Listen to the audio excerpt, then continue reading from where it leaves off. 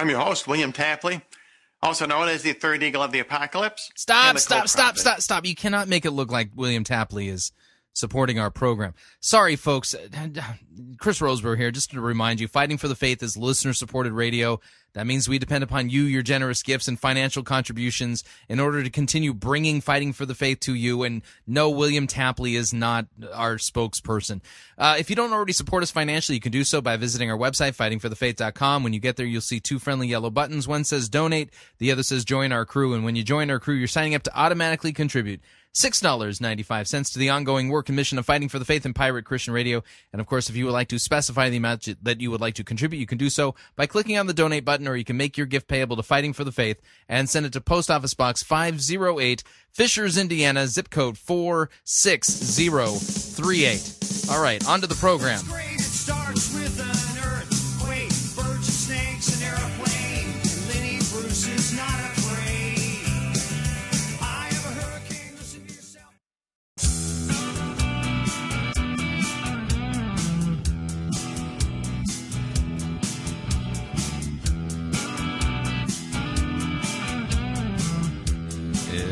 It's time for another edition of Fighting for the Faith. Monday, December 5th, 2011.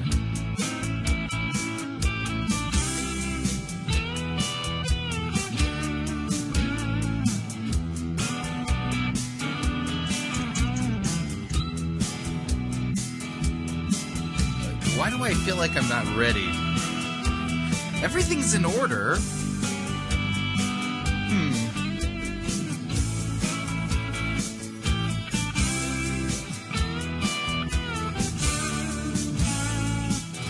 Thank you for tuning in. You're listening to Fighting for the Faith. My name is Chris Roseborough, and I am your servant in Jesus Christ, and this is the program that dishes up a daily dose of biblical discernment, the goal of which help you to think biblically, help you to think critically, and to help you compare what people are saying in the name of God to the Word of God. Unfortunately, there is no shortage of just crazy and bizarre things being said about God. It's kind of needless and useless and really not even necessary. Why? Well, because God's revealed all kinds of stuff about himself, and it's found in God's Word. And so people are out there attacking God's Word overtly, straight on, and then you got a whole bunch of people who are attacking God's Word, well, kind of surreptitiously, or using a backdoor method, if you would, by twisting it and mangling it, or just not preaching particular parts of it, or just avoiding certain parts. It's like the Wild West out there. That's about the only way that I can say it. So what we do is, in this particular Wild West mentality, I'm not the sheriff. God's Word is. And, so I just happen to sit there and go, okay, Pastor, yeah, you say this is what God's Word says. God wants me to pray circle maker prayers. Okay. God wants me to pray for the sun stand still. Okay. God is insulted by small dreams. Okay. Yeah. So I take these claims, and then I just hold them under the light of God's Word to see if what the pastor's selling is true. And the weird thing is that so many of the uber popular, super mega church, super apostle pastors, what they're teaching just doesn't square with what God's Word says. As a result of it, I think that there's a case to be made that many of these super apostle pastors fall into the category of, wolves in sheep's clothing. Folks who ain't telling us the truth. They're not giving us the real story. They are, they're gorging themselves, if you would, on God's sheep, and feeding off of their wallets, and making all kinds of money with this ear-tickling false doctrine that they're teaching. But see, here's the deal, is that this is not something that you or me or anybody else is really going to want to mess around with, because ultimately we have to stand before Jesus Christ and give an accounting. And see, if you're not found in Him, if you're not in Jesus Christ, if you haven't been brought to repentance and the forgiveness of your sins, If the real gospel hasn't been proclaimed to you and you haven't trusted the real gospel, but instead you have bought a lie, paid for a lie, thought the lie was the truth, and trusted in that false doctrine, that false gospel, that false teaching, that false teacher, well then, on the last day, you will not like what you're going to hear, because that will kick off and inaugurate eternity in hell for you. And now I understand you thinking, Roseboro, look at the clock, look at the calendar. Do you see the date on the calendar? It says December 2011. Who believes in hell anymore? Come on, doesn't love win? No, not the way Rob Bell says so. Because God is loving and He's just. And He's calling all of humanity to repent of their sins and to be forgiven and to trust in Jesus Christ for the forgiveness of their sins. The biblical gospel calls people to repentance and faith and trust. And as a result of it, it's the Bible pictures of it, if you would, as regeneration, being born again, raised from the dead. And these are not just mere pictures. This is a reality. This is an ontological reality with Christians. And if you go to your grave having persisted in sin and unbelief, there's nothing in Scripture that even would remotely begin to give you some kind of a hint or a glimpse of hope that you've got a snowball's chance in Hades of avoiding Hades. And so we Christians are called to proclaim the biblical gospel and to warn people about false teachers, false prophets, idolatry, false Christs, and all kinds of stuff like that. And to basically, the devil is, just let me put it this way, he's pulled out all the stops. He does not want people trusting in Christ for the forgiveness of their sins. And as a result of it, he's found a very clever way nowadays to keep people from hearing the biblical gospel. And that is that he has resuscitated, literally brought back from the dead, if you would, just about every pernicious heresy you can possibly imagine and unleash them all at the same time. You think about it this way. Okay, the Center for Disease Control is one of the few places, I think they're in Atlanta, one of the few places on planet Earth that has living cells of the smallpox virus. Okay, there's only a couple of places left on the planet where the smallpox virus exists. Okay, and it's in a lab.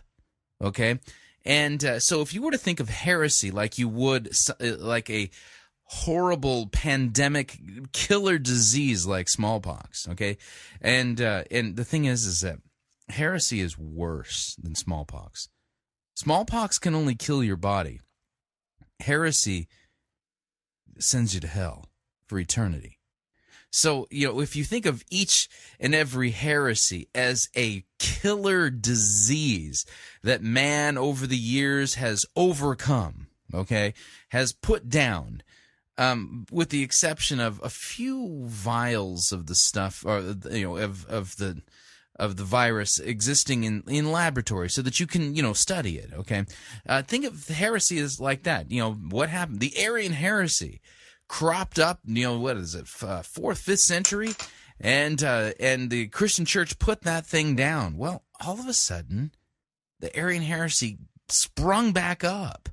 With the Jehovah's Witnesses cult, okay, and so all of the ancient heresies have come back with a vengeance. It's the equivalent of basically unleashing the smallpox virus on a world that hasn't seen it in 100 years or 200 years or 300 years, and as a result of it, they haven't built up an immunity to it.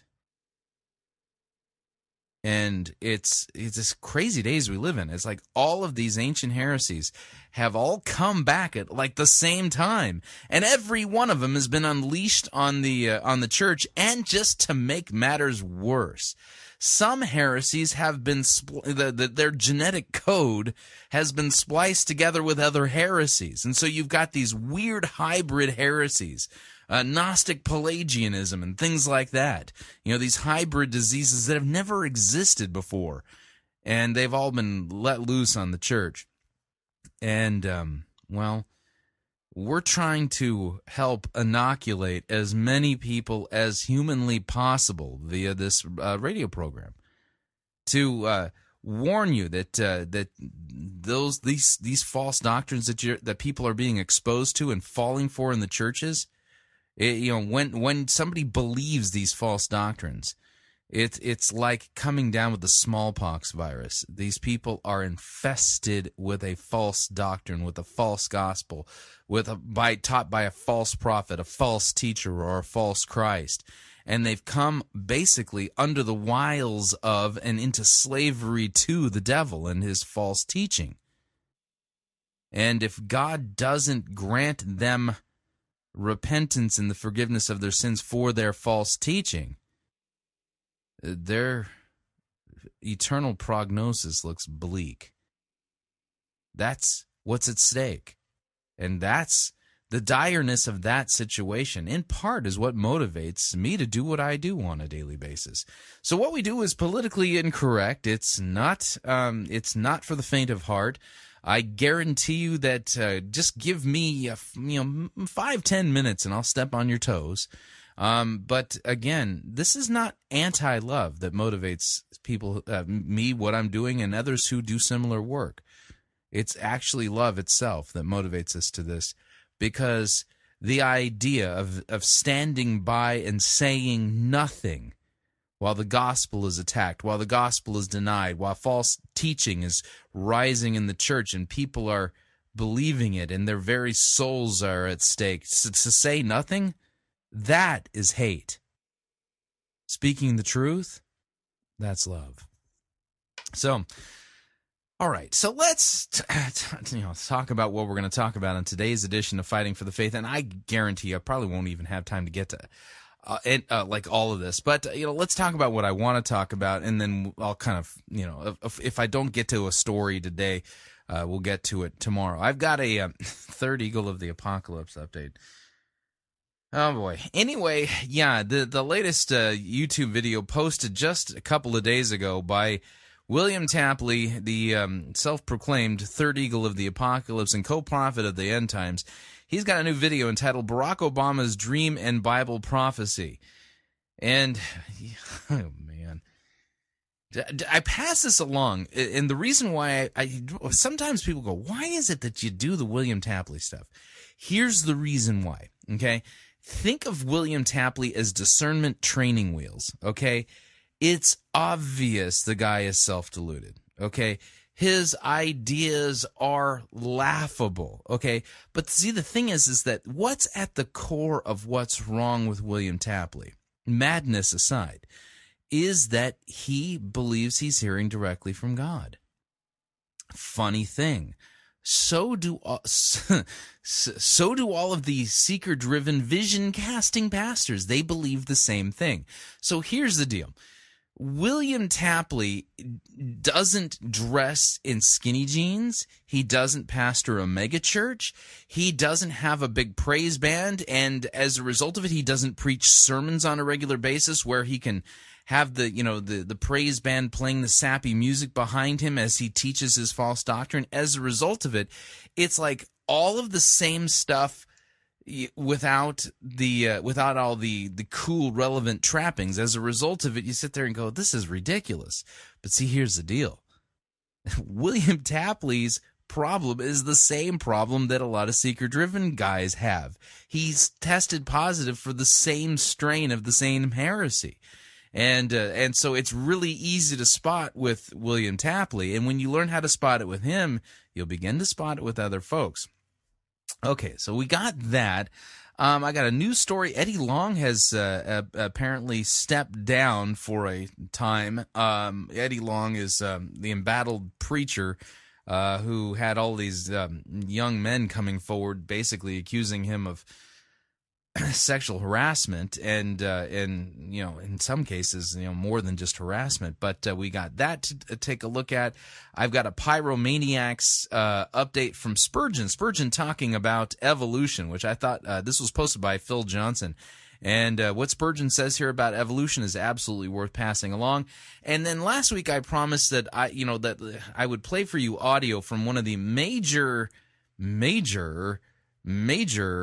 seeker-driven in the Reformed camp pastors and his twisting of the Bible regarding teaching regarding tithing. The pastor in question is James McDonald of Harvest Bible Chapel in the greater Chicagoland area up there in Chicago, Illinois, and I've got audio with him saying some pretty crazy things regarding tithing and engaging in dubious biblical hermeneutics in order to back up his points. So I've got that I'll be playing today, and then in hour number 2, I've got a fantastic lecture.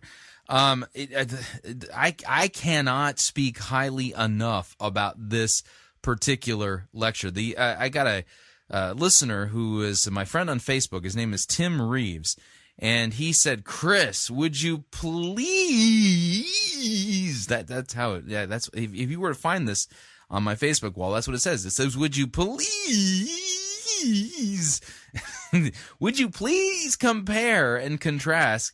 The risky living sermon thing with this sermon by Dr. Albert Mohler called The Year of Living Dangerously, and he sent me the link, and so I took a look at it and took a listen, and holy smokes, this is really good.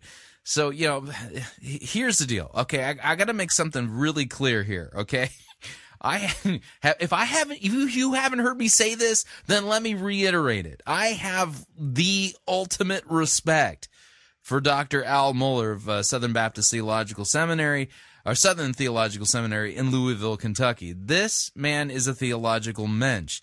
Now, that being said, he's absolutely wrong regarding the sacraments, but that's for another time. But this sermon, now I've been playing a lot of sermons, from the seeker-driven guys, basically claiming that you've got to live large, you've got to dream the impossible dream, you've got to engage in risky living because God isn't happy with the mundane or things like that. Well, let's just put it this way. Albert Mohler explains in this lecture/convocation sermon that you're going to hear entitled The Year of Living Dangerously. He gives us the true biblical teaching about the dangers of being a Christian and being one who believes and proclaims the biblical gospel. And the comparison and contrast between the silliness that's being taught regarding risky living in the seeker-driven pulpits to what Albert Mohler preaches in this convocation sermon, it's night and day. And so you are you don't want to miss it. That's the only way I could say you don't want to miss this. It's just absolutely that good. It's fantastic. It is without peer. It's so amazing. So that's what's going to make up the program today. Make yourself comfortable. Fuzzy bunny slippers if you're living in cold weather. Right now, those of you in the southern hemisphere, I apologize, but this fuzzy bunny slipper season is probably not for you right now, as you are in the thick of spring and heading into summer. So just want to let you all know that we're listened to regularly now in 62 different countries, according to our latest stats. So I just want to let you all know that. But anyway, with that, we're going to dive into the program proper, and we're going to start off with this.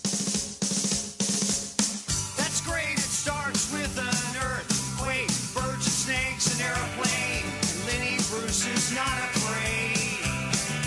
I have a hurricane. Listen to yourself. Churn world serves its own needs. Dummy serve your own needs. Beat it up an ox speed grunt. No strength. The ladder starts to clatter with fear. Bite down high. Wire and a fire represented 7 games in a government for hire and a combat site. Left to us are coming in a hurry with the furies breathing down your neck.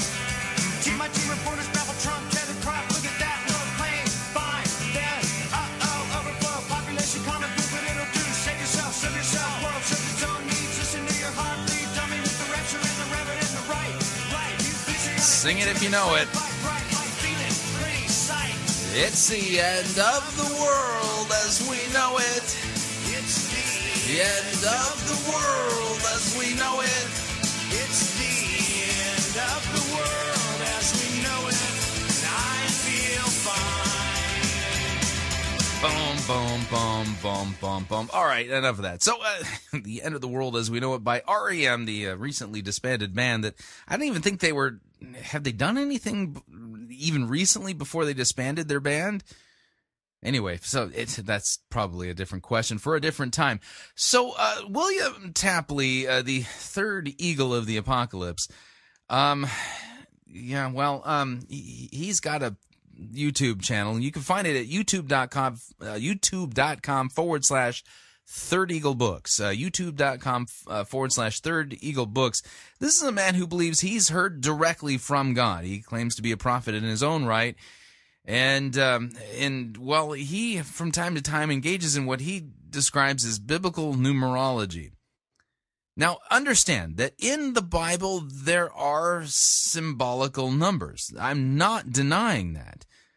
I'm just denying that William Tapley knows anything about what he's talking about when he tries to discuss biblical numerology. Here, listen in. Welcome to Revelation Unraveled. I'm your host, William Tapley, also known as the third eagle of the apocalypse and the co-prophet of the end times. On this program, I want to demonstrate how God will reveal to us who Barack Obama is through biblical numerology. Oh, no. Barack Obama is 444, especially as found in the book of Daniel. So I didn't know this, but Barack Obama is found in the book of Daniel. Who knew? Now, in my last program, I pointed out that Daniel uses the word king 44 times in his chapter number 2. He does this for a reason. That is not accidental. Those 44 kings indicate that chapter number 2 of the great prophet Daniel is about Barack Obama. Can I point out the obvious here? The chapter headings, the chapter numbers in any of the Bible books, not one of them is part of the inspired text.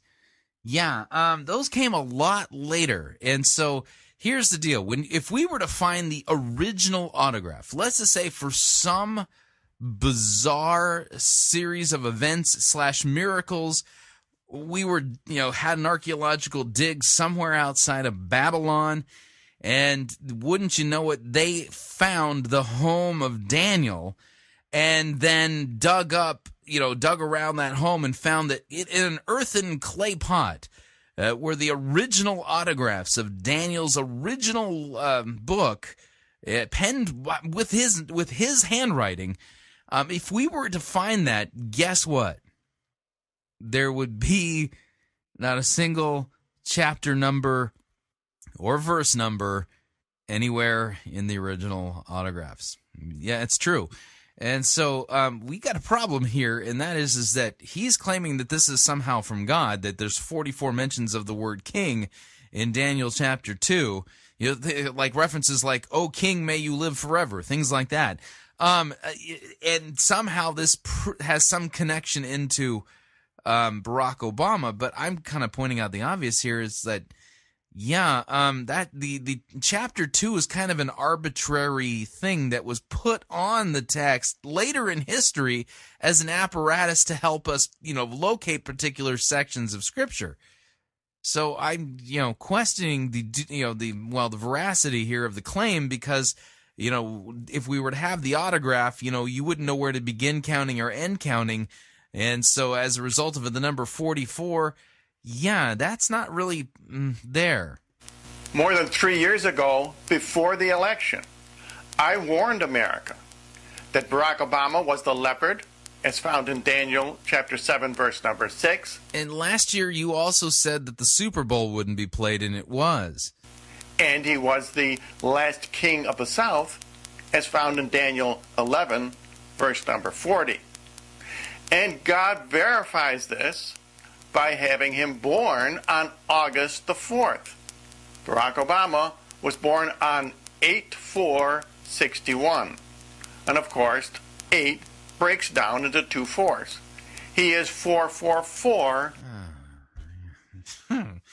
Yeah, and 8 also breaks out into 4 2s. I mean, seriously. It also breaks into a 3 and a 5. I mean, in Bible prophecy. Since Obama was born on August 4th, that means he was born under the sign of Leo. In Daniel chapter number... Now, correct me if I'm wrong, but aren't leopards and lions 2 different things? 7, he is the leopard, which is a spotted lion, or Leo. He is the 44th president, elected on the 4th of November.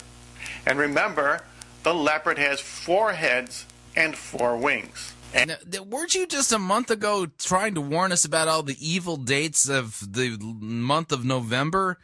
I mean, I don't remember any of those actually panning out. And in Jeremiah chapter 50, verse 44, Obama is described as a lion. In other words, a Leo. None of this numerology is accidental. God is revealing to us through the number 444 who Barack Obama really is. Now, is this unusual? Yes, it's very unusual. For God to use numerology to reveal who people are? Not at all. The book of Revelation says that we will know who the Antichrist is through the number 666. Now let's look and see how Barack Obama... Yes, Christians have been talking about 666 for a long time, but nobody's been talking about 444. himself reveals who he is, particularly through that amazing dream which he had, which he describes in his autobiography, Dreams from My Father. Now, I won't read for you Barack Obama's entire dream. I have done that for you on previous programs. You should review those programs because really it is an amazing message from God to Obama and to us. Oh, man. Particularly to us. If Obama understood his dream, he would have never put it in his book.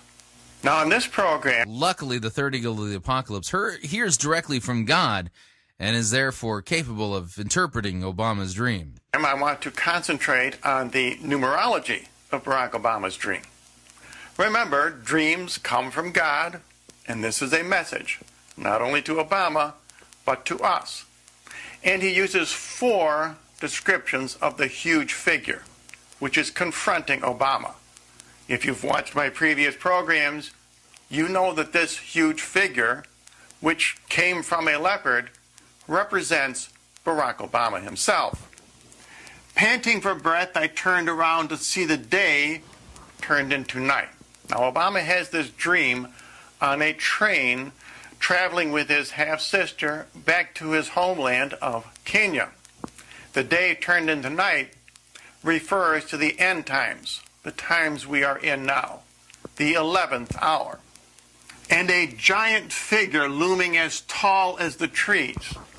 Now, this giant figure is as tall as the trees because it indicates Barack Obama's stature as President of the United States and as, in fact, the leader of the free world. Wearing only a loincloth. Now, of course, this is very significant. It means that Barack Obama is a very primitive person at heart. He is not civilized. He is the last person who should be leading the most powerful armies in the world. And all that's in the symbol of a loincloth. Okay. Maybe you remember his speech that he gave at the Nobel Peace Prize. Yeah, I didn't listen to it.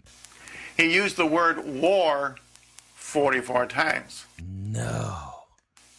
I predicted long ago that Obama would be a man of war and not a man of peace.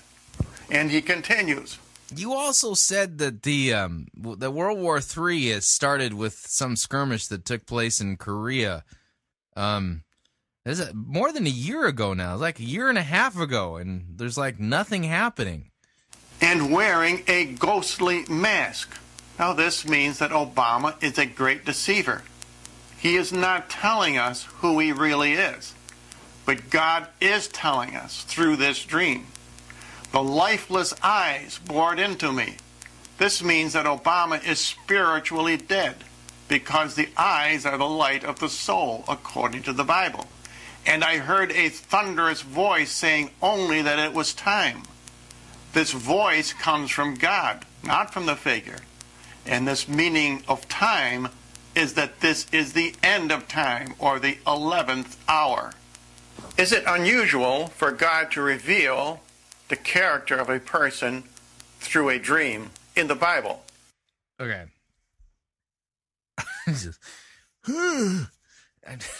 sitting here in pain.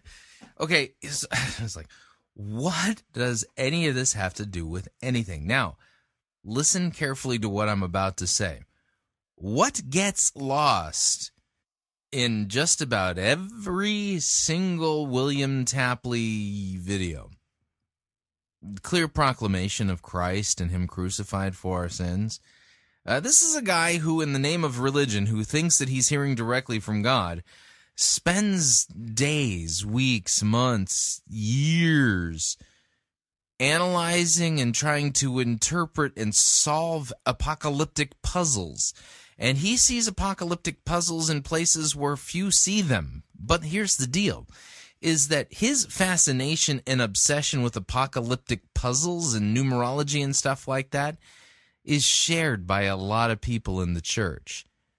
And here's the fun part. I've spent enough time in the church to know from experience that there are people who would disassociate with you, disfellowship with you, if you didn't come to the same conclusion as they did regarding an apocalyptic puzzle they've been gnawing on for a little bit of time, or disagree with them regarding biblical numerology and things like that. And to which I basically say, this is all a distraction.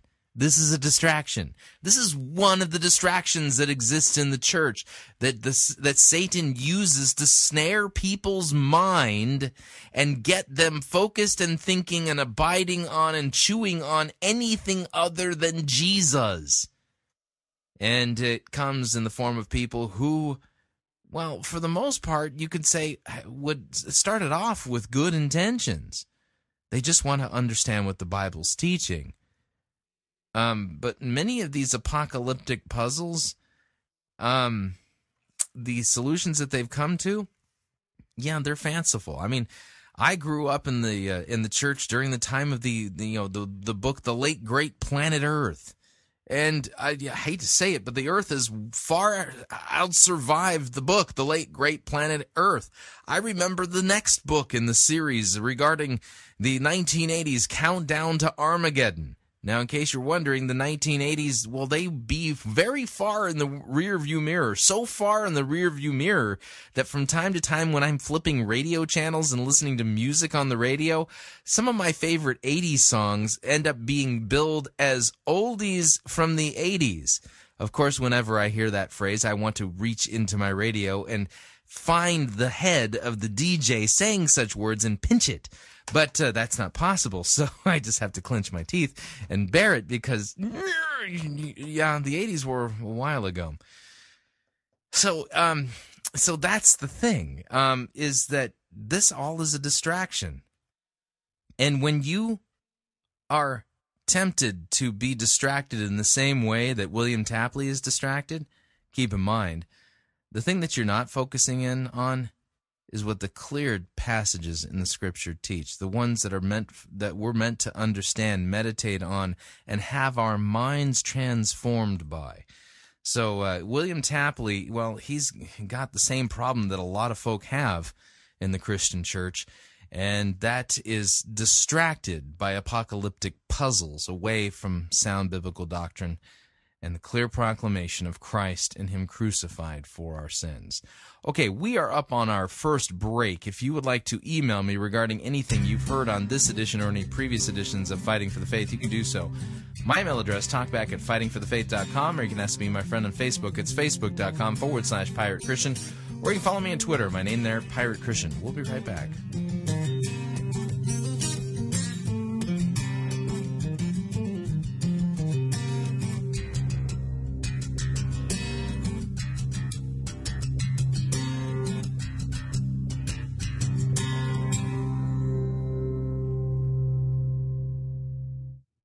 If you think God is a black woman named Papa, then you need to get out of the shack and read your Bible. You're listening to Fighting for the Faith. It's Monty Python's Flying Circus Church.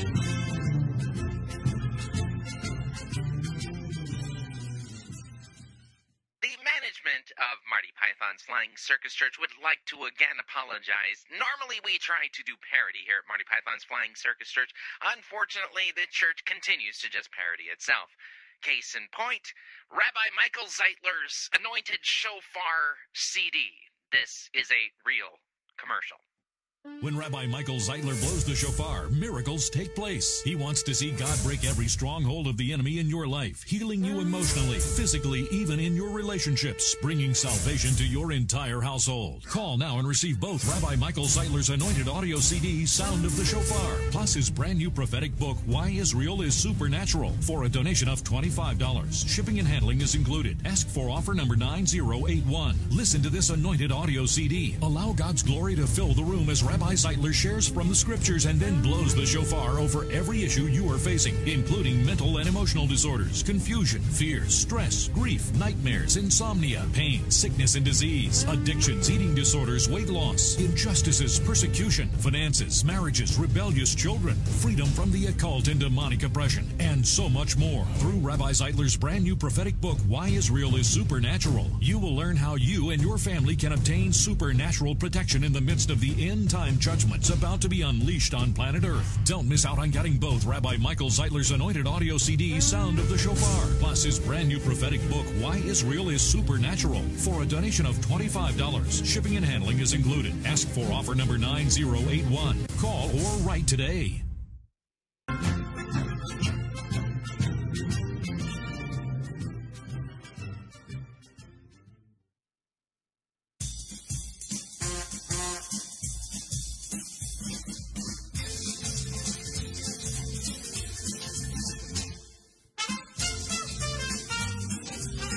Keep more of your money in your pocket. Hi, Chris Roseborough here. If you're planning to travel anytime in the near future, then don't pay more for airfare, hotel rooms, or rental cars than you need to. Longtime Pirate Christian Radio featured advertiser Cheap O Air can save you a Tijuana taxi load of money on all of your travel needs. Plus, Cheap O Air has a seasonal promotional code for all of our listeners that will save you an additional $10 off of Cheap O Air's already low prices. Visit piratechristianradio.com/cheap. Write down the promo code and then click on the banner and then book your travel today. Again, that's piratechristianradio.com/cheap.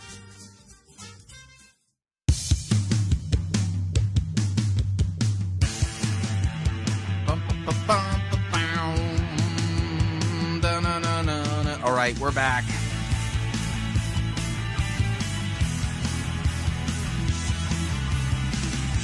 Warning, over-obsession on trying to solve apocalyptic numerical puzzles will most certainly lead you away from Christ and Him crucified for our sins, not toward Him. Be careful.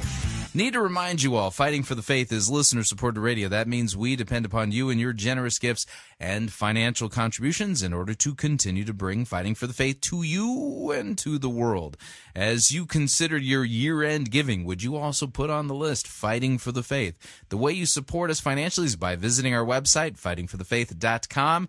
When you get there, you will see the previously mentioned and often mentioned yellow buttons. There's two of them. There are two friendly yellow buttons. One says donate, the other says join our crew. When you join our crew, you're signing up to automatically contribute $6.95 every month. That's $6.95 every month to the ongoing work and mission of Fighting for the Faith. And, of course, if you'd like to make a one-time contribution, you do so by clicking on the donate button or making your gift payable to Fighting for the Faith, and then send that to Post Office Box 508, Fishers, Indiana, zip code 46038. Okay, from the Christian Post, headline reads, Eddie Long takes break from megachurch amid divorce filing. Okay, now, here's the deal. Okay, this is like way overdue. Something's really wrong here. Eddie Long should have taken a break from his megachurch when the allegations kept surfacing and resurfacing regarding his inappropriate sexual advances and sexual relationships with young men in his church. And so now he's taking action. He's going to take a brief leave of absence to take care of family issues now that his wife has filed for divorce. But Michelle A. Vu of the Christian Post writes, she says, Bishop Eddie Long, the Atlanta megachurch pastor, who was embroiled in a sexual misconduct case with 4 young men this past year. 4 young men this past year, announced Sunday that he's taking a break from the church just days after his wife filed for divorce. In front of thousands of New Birth Missionary Baptist Church congregants, Long announced that he will take time off in order to focus on his family. Quote, I'm still your pastor. You'll still receive my direction, Long said, with his wife Vanessa and 2 of their children standing by his side. The Atlanta Journal and Constitution reported, quote, you've given me some weeks to take care of some family business. The announcement comes amid a whirlwind of confusing and contradictory news that Vanessa Long filed for divorce. News broke Friday that Vanessa had filed for divorce Thursday, just to be contradicted hours later by the megachurch, which issued a statement saying that its first lady had experienced a change of heart and had withdrawn the suit. And then shortly after the church's statement, Vanessa's attorney released a separate statement clarifying that their client intends to follow through with the divorce.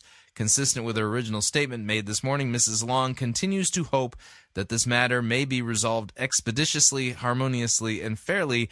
However, she has determined that dismissal of her divorce petition is not appropriate at this time. So it's unclear at the moment whether or not the divorce suit has now been withdrawn or not. So that's what's going on. But see, here's the deal.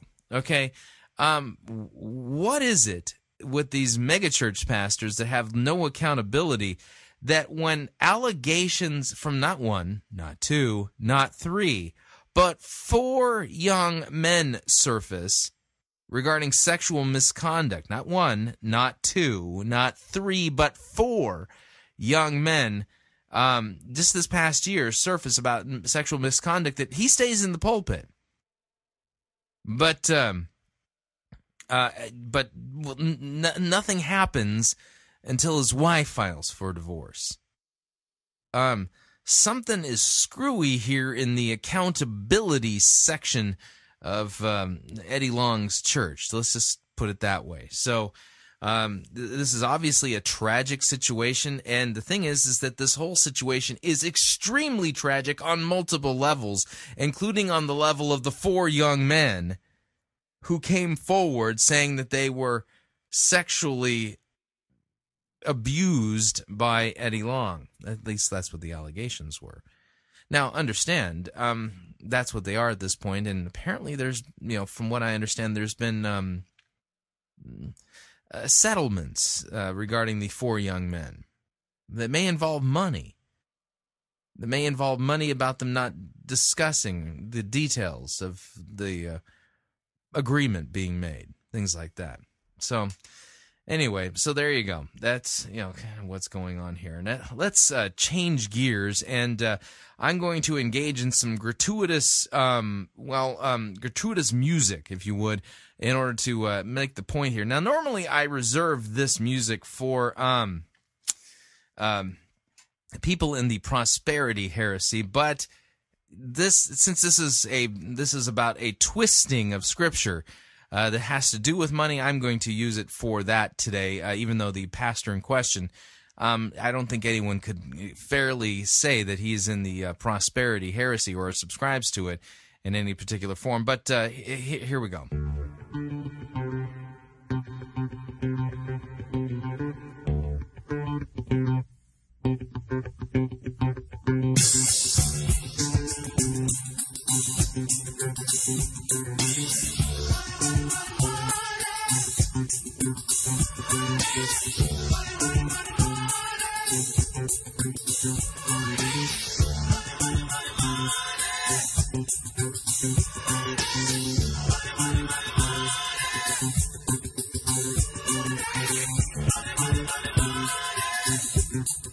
This is the extended version here.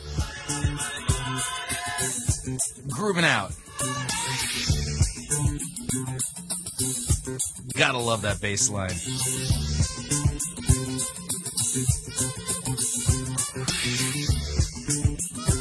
By the way, this is the group known as the OJs.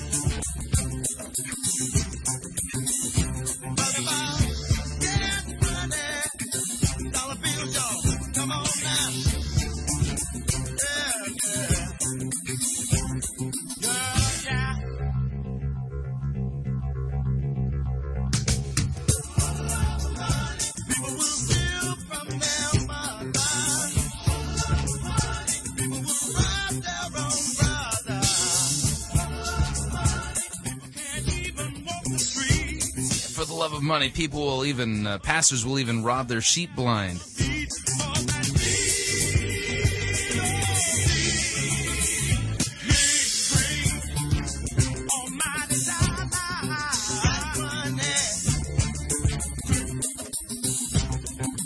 All right, enough. Gotta admit, I really enjoy that song. Anyway, so here's the deal. I want to make something perfectly clear, okay? And that is this. Is that the Bible does talk about the need for sheep to support financially those who make their living from preaching the gospel, okay? However, Scripture's clear that Christians are to give as they've set aside for the Lord and not under compulsion, for God loves a cheerful giver.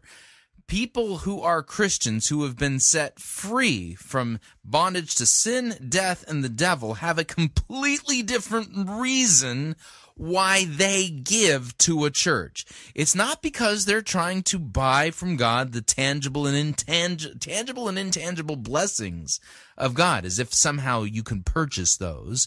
It's not because if you don't, God's going to smite you, or worse, send the destroyer to destroy you. No, it's none of the above, okay? It's instead, the reason why Christians give is because they have been set free from sin, death, and the devil, and they understand that the most valuable thing on the planet is not a car, it's not a bank account, it's not a 401k, it's not a boat, it's not an airplane. The most valuable treasure on planet Earth is the free forgiveness of sins won by Jesus Christ and his vicarious penal substitutionary death on the cross, and therefore those who preach and proclaim that gospel are worth their weight in gold, because you can't put a price tag on what it cost for you to be set free from bondage to the devil. Therefore, it's understanding this, that we now have, by Christ's grace, by his freedom, by him setting us free, we are now free to help unleash our neighbors from bondage to the devil by basically financially supporting those who make their living from proclaiming the gospel, from proclaiming sound doctrine, from those who are out there in the trenches fighting the battle and getting shot at, and the ones who are really the ones out there that God is using as ambassadors to set people free from bondage to their sin through the proclamation of the good news that God was in Christ reconciling the world to himself. Those guys, you partner with them in order to help get that message out that sets people free. One of the things that is a popular cause that people have taken up, with good reason too, is the issue of sex trafficking. I mean, when you look at the statistics regarding that and the lives that are wrecked and ruined as a result of sex trafficking, I mean, how can you not be? I don't know how anybody can sit through a news story or a presentation that says something, that gives you an idea of the magnitude of what's going on in the sex trade, that makes you, number one, incensed and angry, and number two, not motivates you to want to do something yourself to help stop this horrible slavery that's being foisted on mostly young women, but men as well. Okay? But see, here's the deal. We all get incensed about sex trafficking and want to do something about it, but here's the deal. Each and every one of us was born dead in trespasses and sins and slaves and children of the devil. The devil is trafficking in all of us. And the good news needs to be proclaimed to the ends of the earth, right? So that's the idea. Your financial support of your pastor makes it so that the gospel rings forth in your community and in your neighborhood and in your block so that people will hear the gospel and they will be set free from the bondage and slavery and the trafficking that they are in as a result of the devils enslaving them. Okay, so that's the idea. So, but understand, there are clear passages that say this. That being said, a pastor is abusing his biblical authority when he twists God's word in order to manipulate people to make a commitment financially and to do so under compulsion. The Bible nowhere permits this. When a pastor makes a case about stewardship and partnering with the gospel and supporting the office of the pastor and supporting those who are making their living from preaching the gospel, he must, that pastor must make his case using sound biblical hermeneutics so that what happens is that appeal doesn't cross the line from true doctrine to false doctrine, and enslave people and then therefore enslave people to a false idea. You understand what I'm saying? So money is a touchy subject, and it needs to be handled correctly in God's word. That being said, what I'm about to play for you is audio from a recent Commitment Sunday at James McDonald's Harvest Bible Chapel in Greater Chicagoland, where, unfortunately, James McDonald He twisted God's word and made it say things that it doesn't say, and as a result of it, his teaching regarding money crossed the line from sound doctrine to false doctrine. Yeah, here, listen in. I picked this up partway through his Commitment Sunday sermon. Here we go. All glory is God's, all belongs to God, all comes from God. Therefore, if you're short here today, say, well, James, we're having a hard time holding it together at our house. We can barely make the ends meet. We're just hardly hanging on. I'm just telling you, we're just hanging on. Okay? Understand that? That's a spiritual problem that God has allowed in your life. And the answer needs to be a spiritual solution. Look at. So if you find yourself in a situation where you are financially in dire straits, that's a spiritual problem. Here's the deal. You think that this argument would fly in a third world nation where the average person literally makes $2 to $7 a day? Do you think that'll fly? See, the reason why you're making $2 to $7 a day, this is a spiritual problem. You see, the reason why you're living in abject poverty in this third world nation is because you haven't cleaned up your act with God. And if you want to make more than $2 to $3, $4 a day, you're gonna need to show God that you're serious in order for Him to bless you with more money. This is not what the Bible teaches. Let's continue. Make the ends meet. We're just hardly hanging on. I'm just telling you, we're just hanging on. Okay? Understand that? That's a spiritual problem that God has allowed in your life. And the answer needs to be a spiritual solution. Look at, for those of you who are generous and faithful and have come prepared to express such again today, you can anticipate God's faithfulness to you. For those of you who've been living in disobedience, withholding tithes and offerings, disobeying the biblical teaching on partnership with God, you should expect that your shortfall is the result of your own disobedience, and you should prepare now to make a pledge to break that bondage to disobedience to God in the matter of your finances. So, if you're in financial dire straits, you need to make a pledge to God because you've been withholding tithes and offerings, and that's the reason why you're in financial dire straits. Yeah, that's the reason why you lost your job. That's the reason why your company went bankrupt, so that God can punish you. Obedience, and you should prepare now to make a pledge to break that bondage to disobedience to God in the matter of your finances. God owns it all. I don't need somebody to fire me up. I just need the facts. Just tell me the way it really is. All right. This I know for sure. God owns it all. If you keep doing what you've always done, you're going to keep getting what you've always gotten. Okay? It's time to do something different. I'm going to make a crazy pledge. I'm going to step out by faith and give God. Some of you are saying, should I make a pledge to the campaign? Yes, you should. Yes, you should.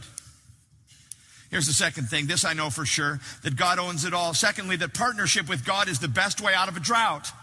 You promised you'd turn. Turn right. Or is it left? Left to 1 Kings. I wish my pastor knew the Bible better.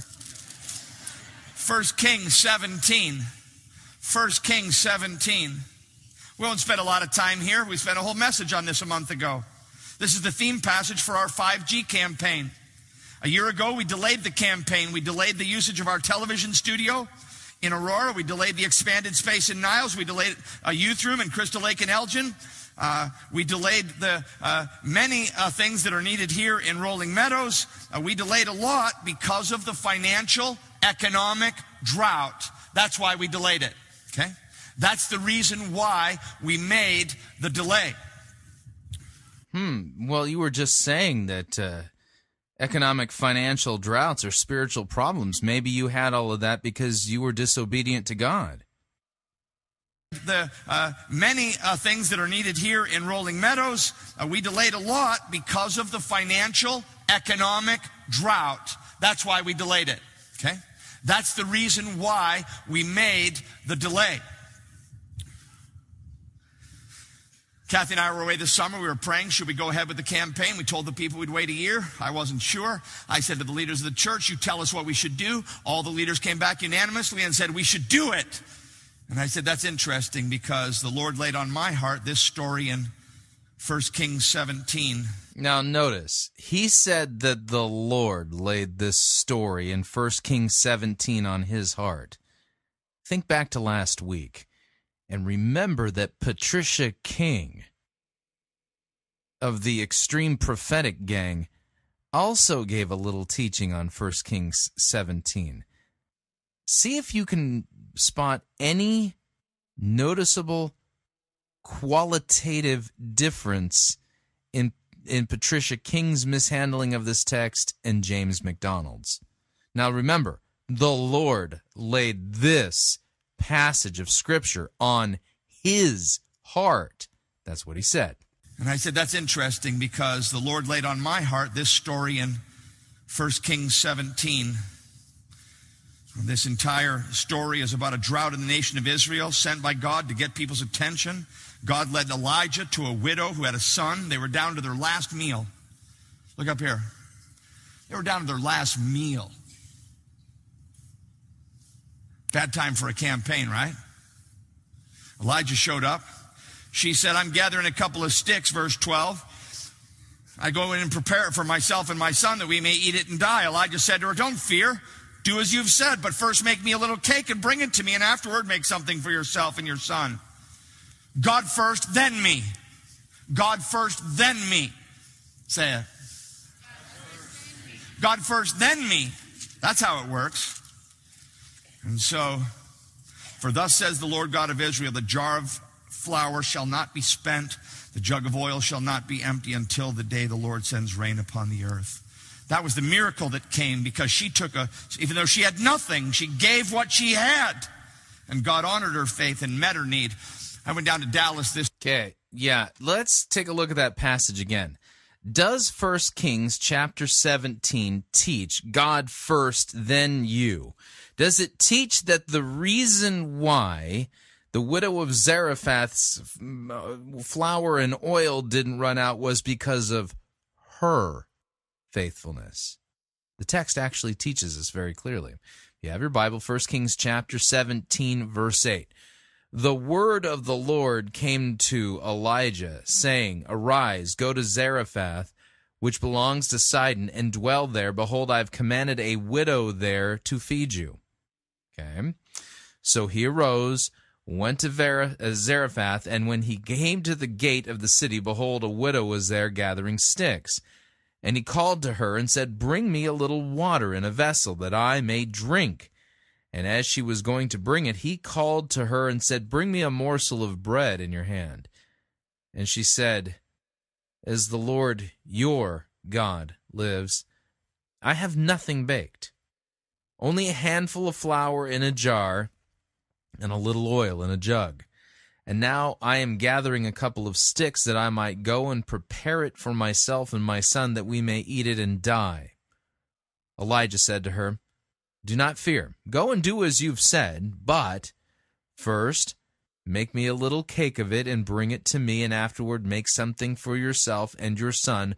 For thus says the Lord, the God of Israel, the jar of flour shall not be spent, and the jug of oil shall not be empty until the day that the Lord sends rain upon the earth. Notice, verse 14 makes it clear. Now, the way James MacDonald told the story, he put a pause and stuck a whole bunch of stuff between verse 13 and 14. But when you read it in context, in the natural flow of the narrative, it's clear that the promise is made before she does anything. Why was it that the flour wasn't spent? Because God said that it wouldn't be. What is the reason why the oil was not empty? It's because Yahweh himself, the God of Elijah, made it clear that the oil would not run out. Not because of her faithfulness, not because of her obedience, but because of God's faithfulness. The word of the Lord first came to Elijah, then Elijah gave the word of the Lord to the widow of Zarephath. Plain and simple. Her obedience had zero to do with it. None whatsoever. This is not, by the way, a passage that teaches us anything about tithing. Nowhere in this text is tithing mentioned. This isn't about tithing. The widow of Zarephath is a pagan. She is a Gentile. She's not under the Israeli command to tithe. She doesn't have to give a tenth of her money to support the Levites at all. So this isn't about tithing. And by James MacDonald claiming that God laid this on his heart and then him twisting the Bible, this rises to the level of breaking the commandment that says you shall not take the name of the Lord your God in vain. In other words, what James MacDonald engaged in was Bible twisting and a form of blasphemy by twisting this text and then blaming his twisted understanding of it on God. You can't get tithing or anything that has to do with tithing out of this passage when you read it in context. And when you read it in context with the natural flow of the narrative, it doesn't say anything about the reason why the oil running out or not running out had anything to do with the obedience of the widow. It had to do with the word of the Lord that promised that it wouldn't. You see, when you take this out of context and you make it about her obedience, what do you lose? the Word of God and the faithfulness of God and the real reason why the flour and the oil didn't run out. And like I said, this has absolutely nothing to do with tithing. Beware of pastors who twist Malachi and twist 1 Kings chapter 17 to make it teach things that it doesn't teach regarding tithing. Just keep that in mind. Beware. We are cheerful givers, we Christians, and we give what we've set aside in our heart, knowing that God loves a cheerful giver, and we don't give out of compulsion. We give out of the freedom that comes with the gospel. All right, we're up on our second break. If you would like to email me regarding anything you've heard on this edition or any previous editions of Fighting for the Faith, you can do so. My email address, talkback@fightingforthefaith.com, or you can ask to be my friend on Facebook. It's facebook.com/Pirate Christian, or you can follow me on Twitter. My name there, Pirate Christian. We'll be right back with a fantastic lecture, convocation sermon from Dr. Albert Mohler. You don't want to miss it. We'll be right back.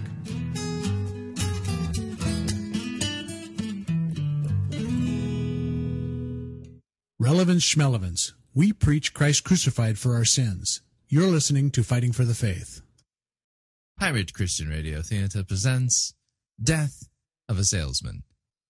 Are ye a salesman?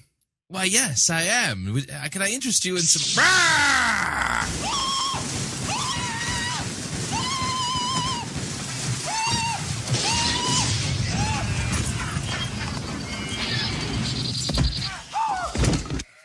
You're listening to Pirate Christian Radio.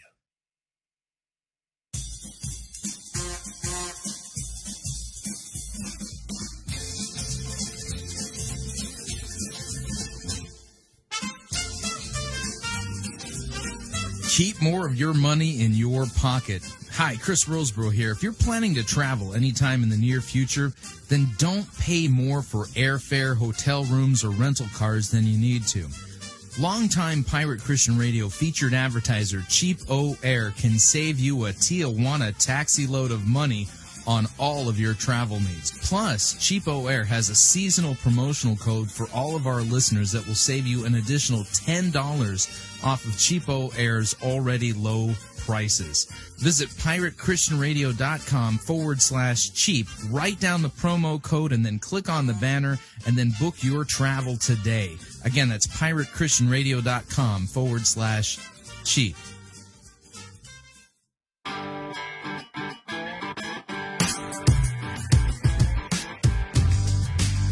Okay, we're back. Hour number 2, Fighting for the Faith. Obviously, I didn't get to everything I wanted to get to. I'll have to get to the Spurgeon one tomorrow. In fact, I'm kind of looking forward to that. But in the meantime, I got something really great for you. I'll wait to cue up the music, though. I want to get ahead of myself. I really am excited about this lecture. Hang on. I'll sit on my hands. Sitting on my hands. Here we go.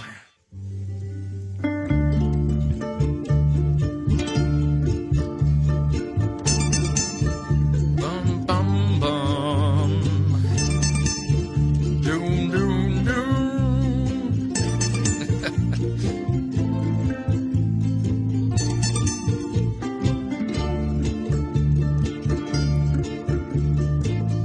The good, the bad, and the ugly. We review it all here at Fighting for the Faith. We are an equal opportunity sermon reviewing service. Today's sermon is, well, a convocation lecture delivered by Dr. Albert Mohler on August 21st of 2008.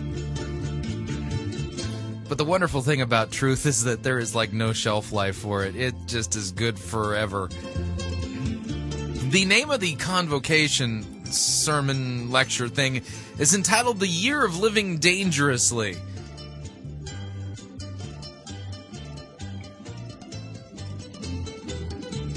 Yeah, you heard that right. The Year of Living Dangerously.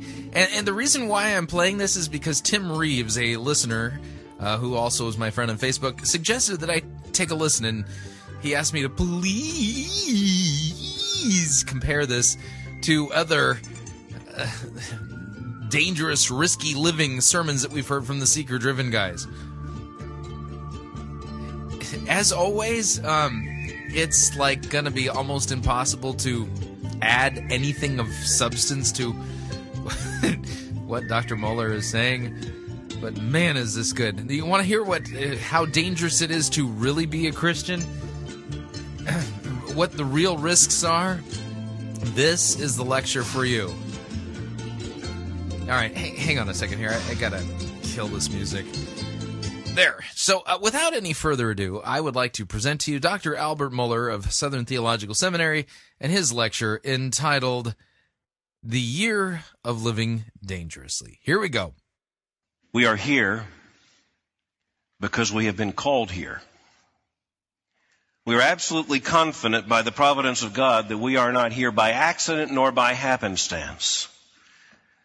Any casual observer of this event this morning would understand that something has drawn us here.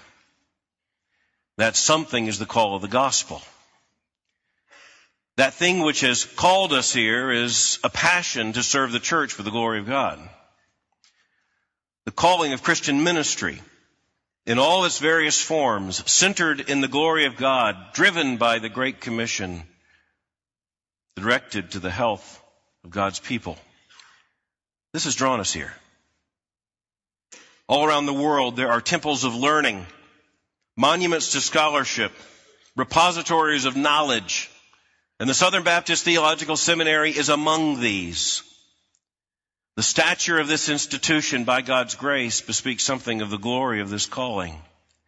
The tradition that has brought us to this point and propels us forward is a reminder that we are not the first, but rather that we follow in a very long line of faithfulness. We are gathered here. There is pomp and circumstance, tradition, formality, a little bling.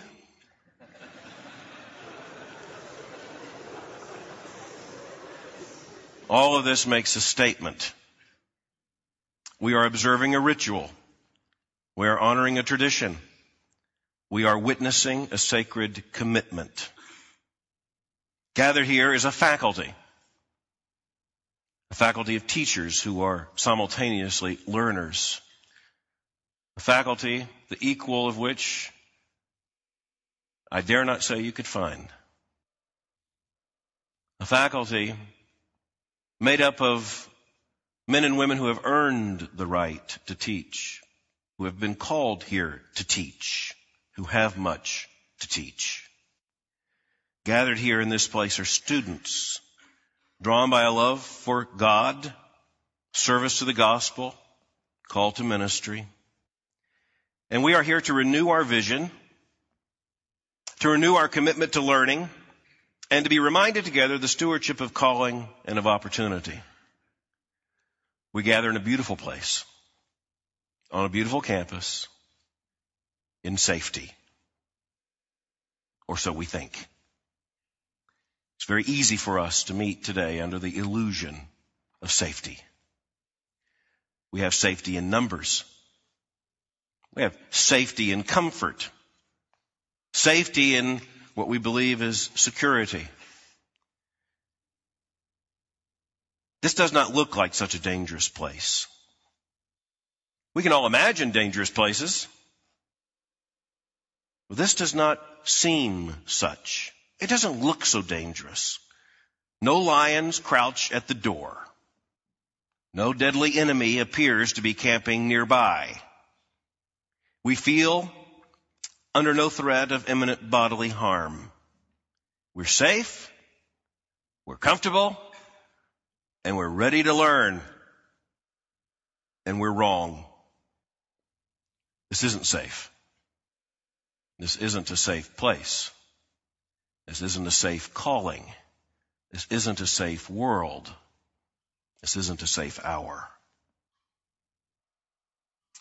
I want to suggest to you that as we begin this year, we are beginning a year of living dangerously.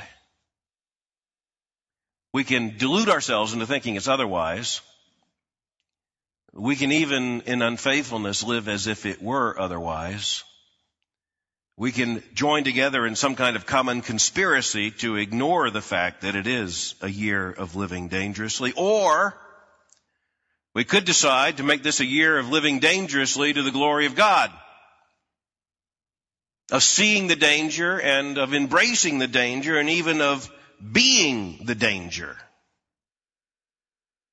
First, we do need to see the danger. Christian discipleship is inherently dangerous. Christ himself told us that it was. He said of his own disciples that he sends us out as sheep among wolves.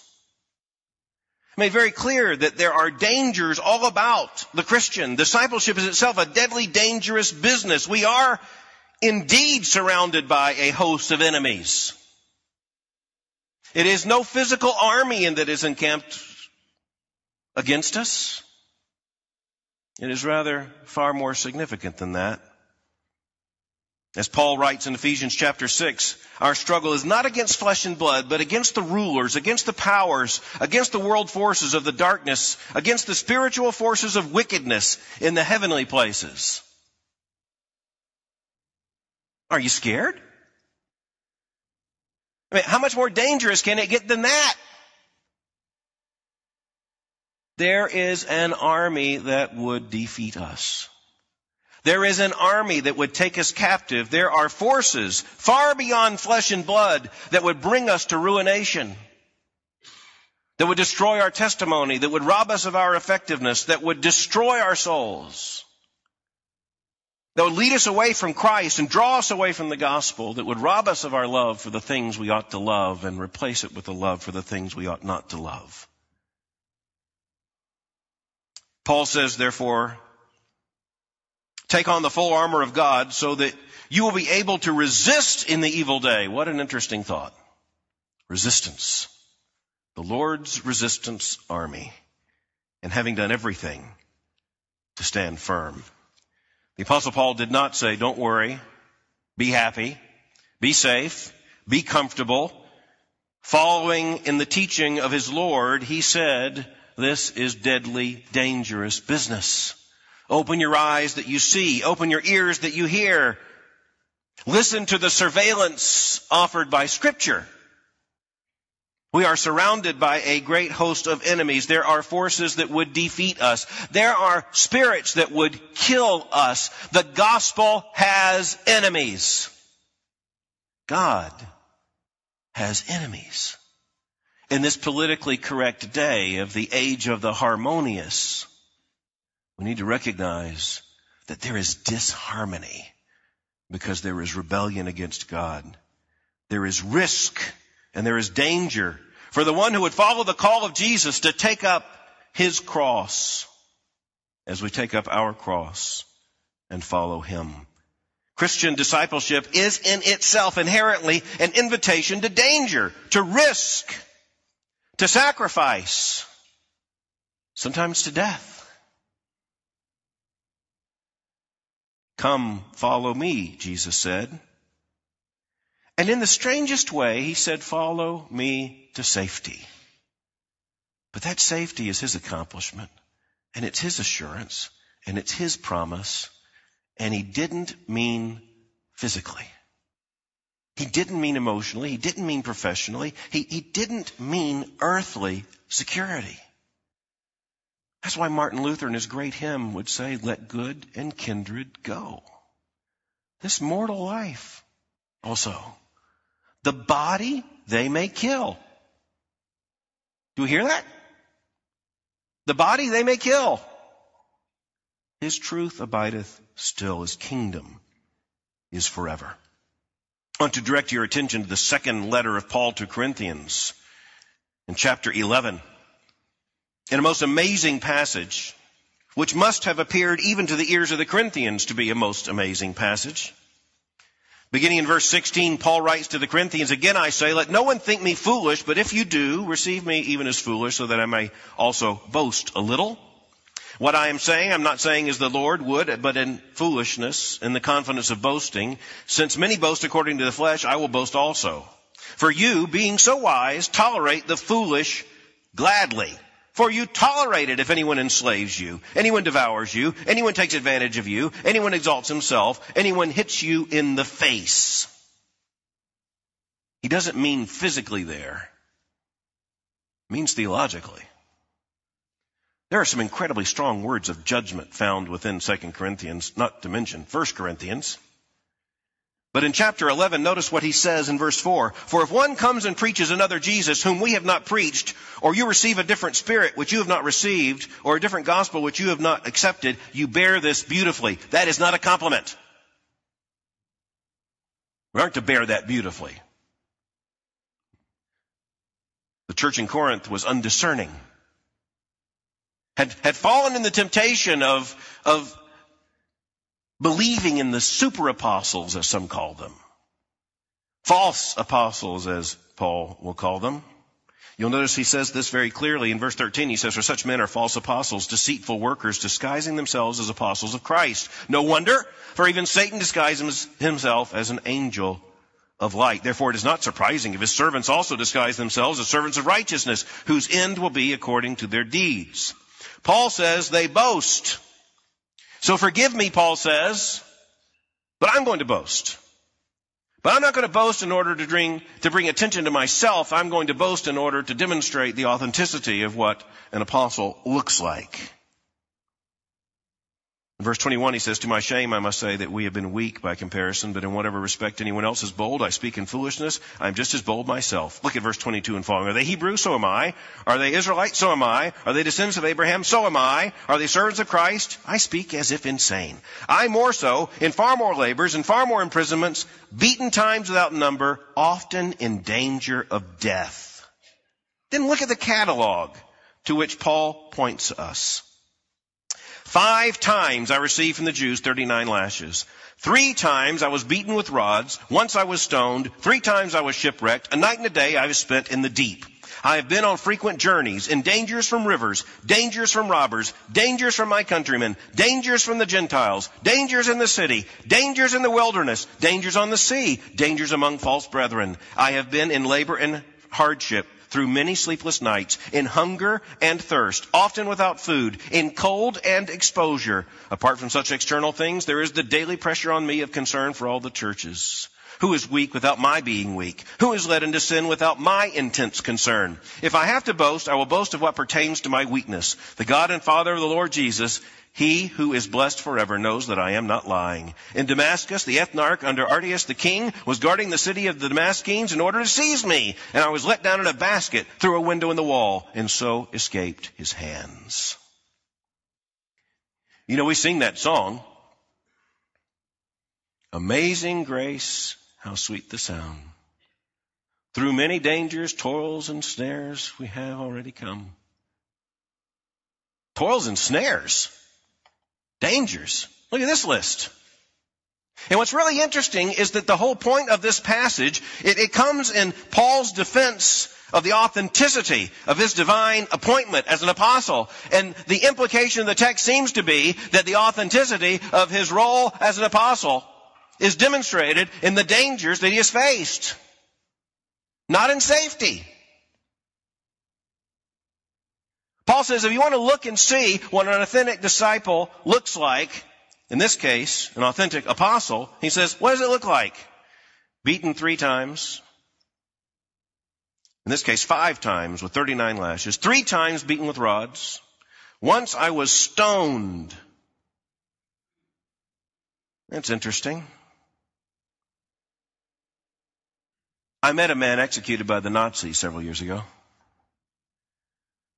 He was a dear friend of this institution, a member of our foundation board, retired general of the United States Army, executed by the Nazis. You're not supposed to meet executed men. Living after having been shot by a firing squad. It just so happens he was shot by an incompetent firing squad. During the Battle of the Bulge, as he was captured as a prisoner of war and in the largest massacre of Allied captured forces, he was lined up with many others and shot with a machine gun on the back of a Jeep.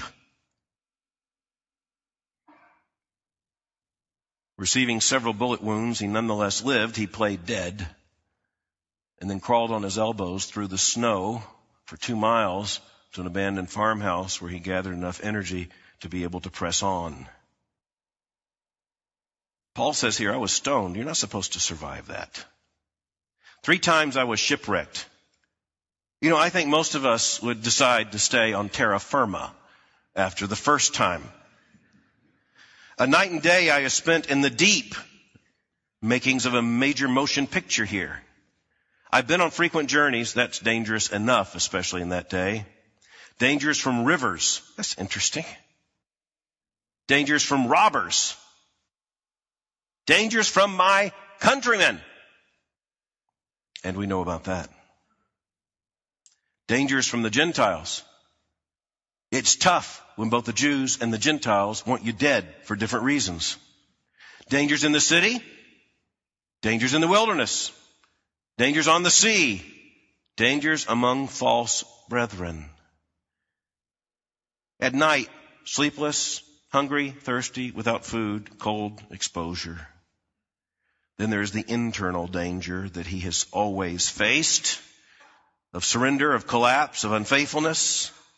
Unless we forget, this catalog ends with the fact that in Damascus, as his life is demanded, he is let down in a basket through a window. Most of us would consider that an apostolic humiliation. Paul pointed to it as a badge of honor. Danger. It seems that this is a mark of the authenticity of the one who is genuinely called, certainly of an apostle, certainly also of a disciple, certainly of one who would serve as a minister of the Lord Jesus Christ. The vindication of the true gospel ministry is not found in the recitation of constant safety, but rather in the catalog of endless and continuing and deadly dangers. This is very, very important for us. This is the great point. Danger is our business. We need to see the danger. It's to our peril that we would ignore it. It is to our impoverishment that we would miss it. It's to our confusion that we would not see it. As we gather together at the beginning of this academic year, we need to see the danger. We need to understand that there are forces encamped about us. We need to understand that we are called to a dangerous business, that danger is our business. We need to understand that this is, whether we identify it as such or not, if faithful, a year of living dangerously. We will either embrace it or be intimidated by it. Secondly, we need to embrace this danger. Our calling is inherently dangerous. It's dangerous spiritually. It's dangerous physically. It's dangerous emotionally. It is dangerous professionally. And that's the problem. If we conceive of the Christian ministry as a profession, we will be seeking safety. Because the logic of a profession is that we have earned the right to be respected in holding our profession. We have earned the right for the respect of a community, of the culture at large, of the society. Professionals aren't supposed to be in danger. You're supposed to be able to put the certificates on the wall, show your credentials to the world, and go about your business. Fixing teeth. Doing surgery on hearts. Practicing law. The moment you put the certificate on the wall that says minister of the gospel, you better draw concentric circles around it because it's a target. And we are a target. The Christian ministry is not a profession, brothers and sisters. It's a calling. And oftentimes the credentials are written in blood rather than in ink. In all too many cases, it doesn't end with the kind of retirement professionals seek. Ministry is not a profession. But we can believe that it is, and we can imply that it is. We can believe that it is. We can fool ourselves into the comfortable assumption that it is. Gathered together in a room like this, we look pretty good. Dressed up. At least a couple times a year, we put these expensive gowns to use. The world believes these are smart people. Look at what they're wearing. If you were inside one of these at this warm moment, you would understand that it doesn't feel so smart. We can dress ourselves up to look professional. But the ministry is not a profession. We are not the members of a guild. We are not card-carrying members of a union. We have no bargaining rights. We ought not to be concerned with our benefits nor secure in our comforts. We ought not to seek security nor status, recognition, or worldly respect. We must be willing to forfeit all of these and more. We need the spirit of Esther, the queen. If I perish, I perish. There is a trail of blood, and it's the blood of the martyrs who have watered the church, beginning with Stephen and going forward until our own time. Thousands and yea, millions of those who have forfeited their lives for the high calling of faithfulness to Christ. For the martyrs, we draw our confidence in the knowledge that this is deadly, dangerous business. But from the gospel, we also draw our confidence that we are safe in the strangest sense. We are safe in the arms of God.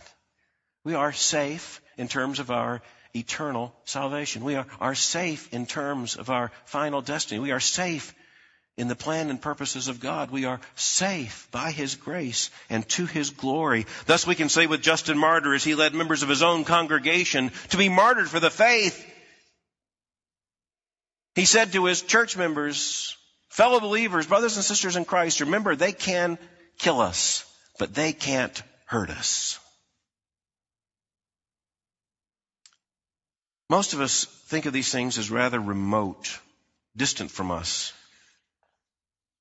There's a letter that I read fairly regularly, written by John Calvin to the 5 prisoners of Lyon, May the 15th, 1553. There are several letters, actually, that he wrote to these 5. The last of these letters is after they know they will be martyred. The next to the last letter is when Calvin knows they will be martyred. He writes to them. I read to you from his letter. As yet we know not what will be the event.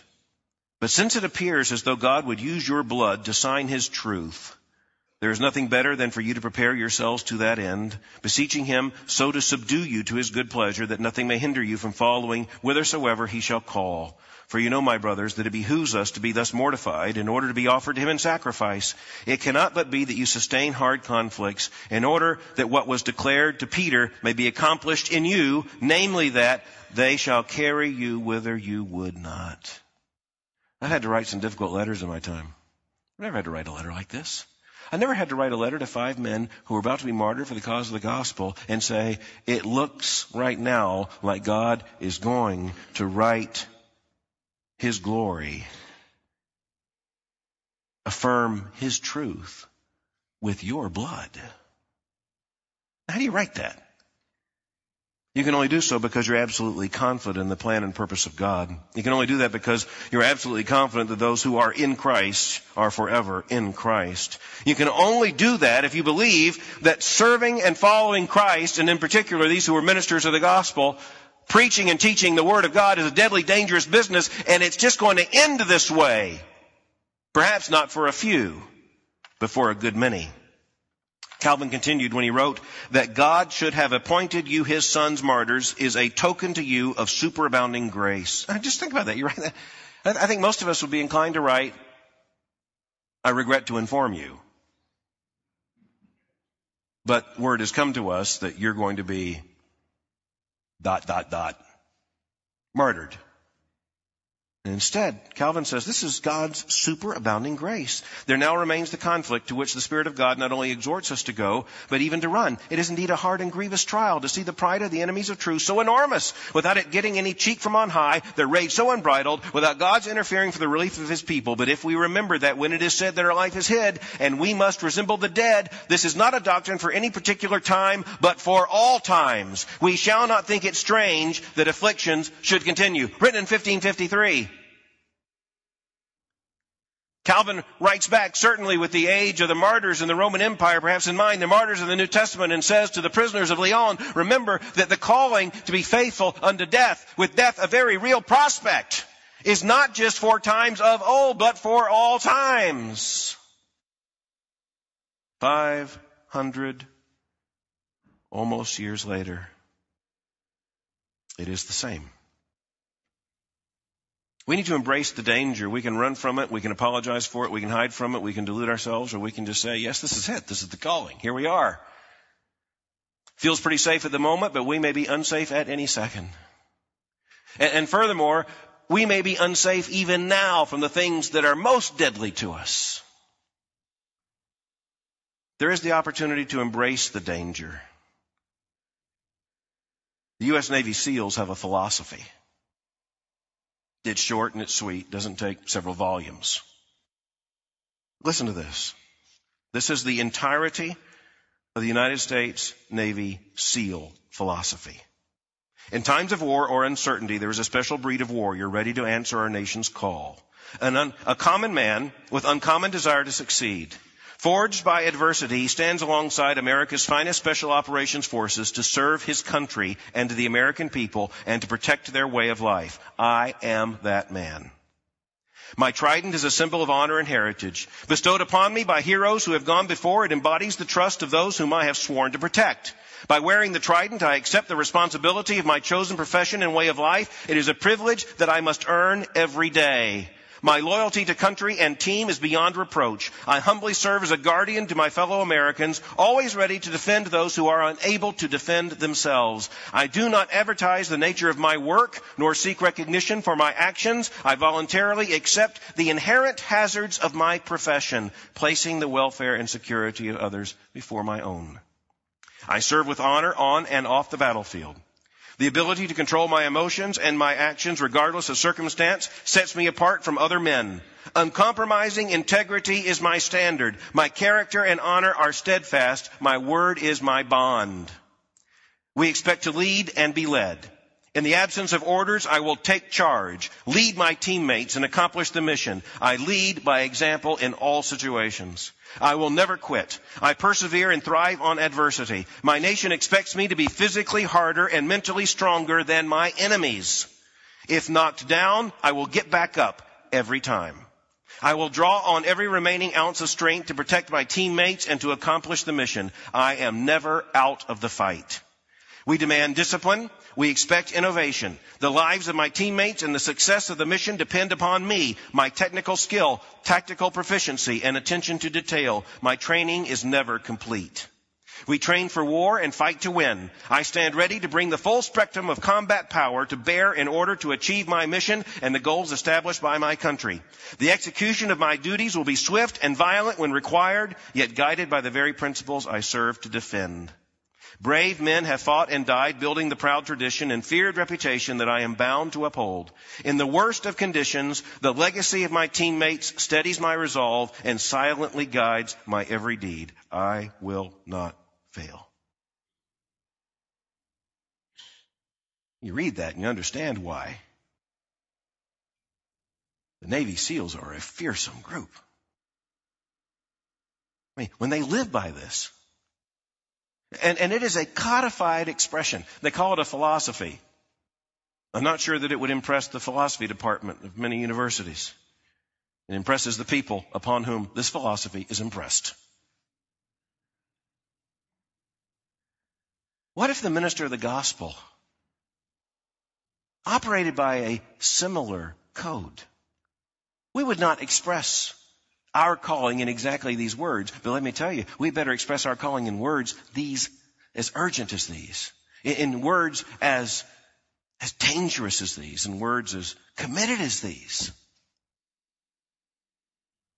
I'm humbled when I see that those who would serve this cause would make such a pledge and would have such an esprit de corps among themselves that they would hold each other accountable to this kind of pledge, that this kind of philosophy would guide them so that they would expect danger rather than safety. They would expect deployment rather than security. They would expect that those who serve along themselves in this high calling would be as committed as are they. We're gathered here in this service of commitment. And it could be nothing more than a commitment to make the most of an academic semester before us. Or it could be an opportunity to embrace something far greater.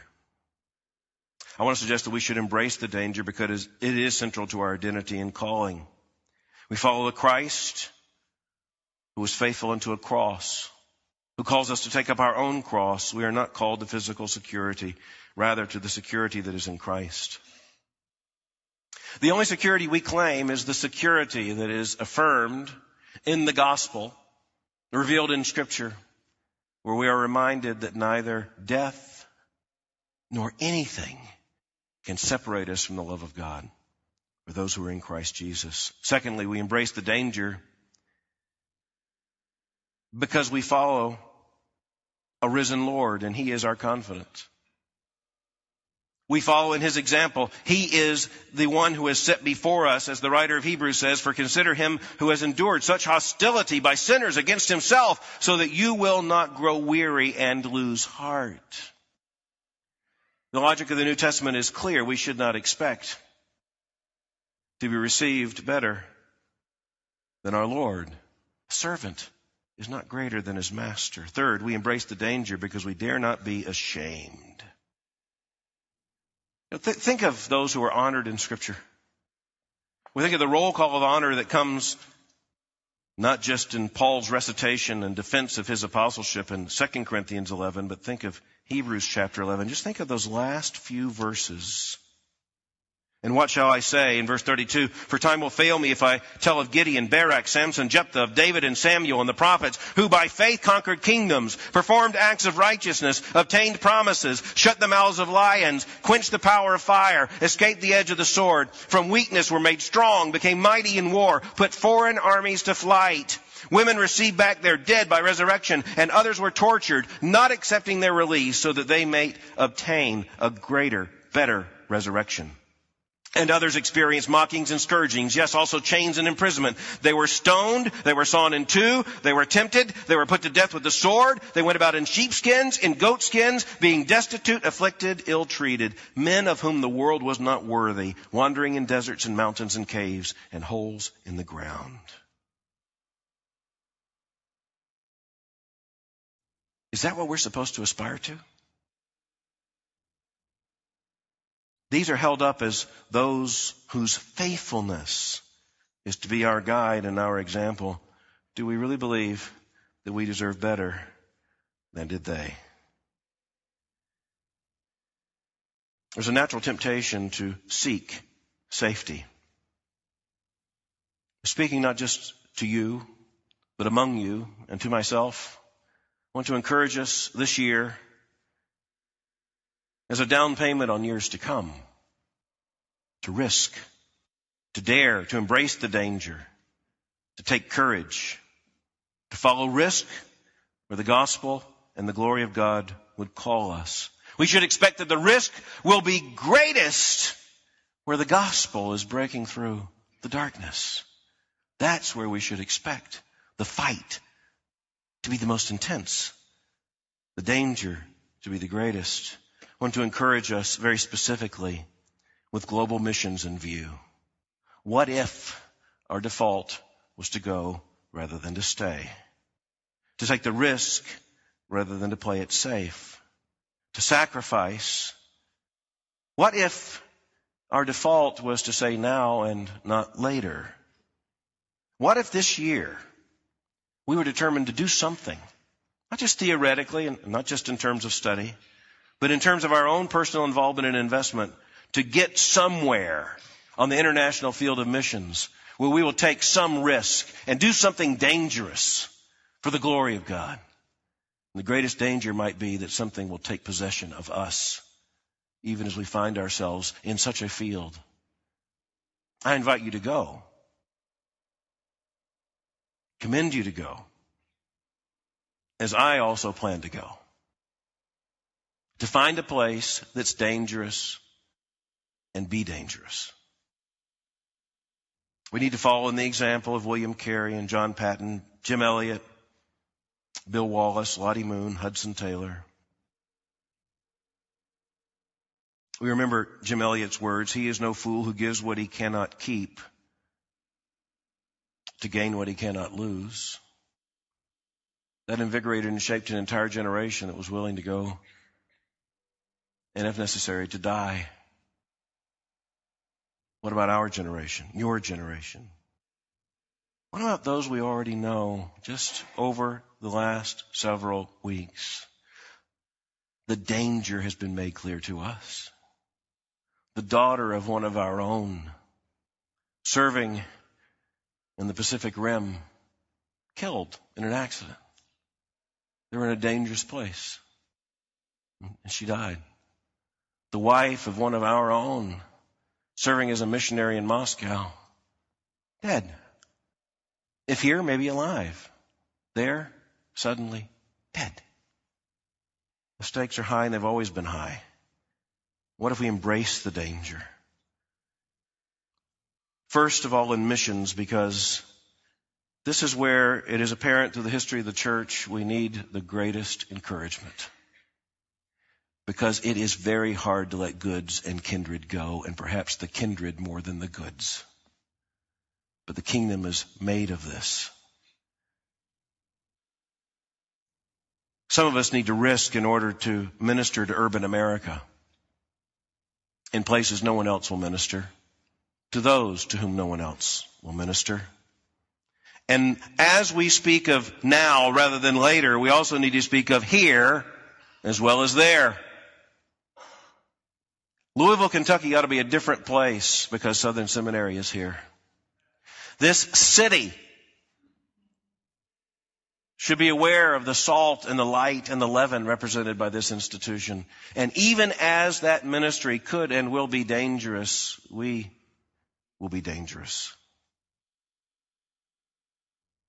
We need some to risk the danger of the recovery and reclamation of churches.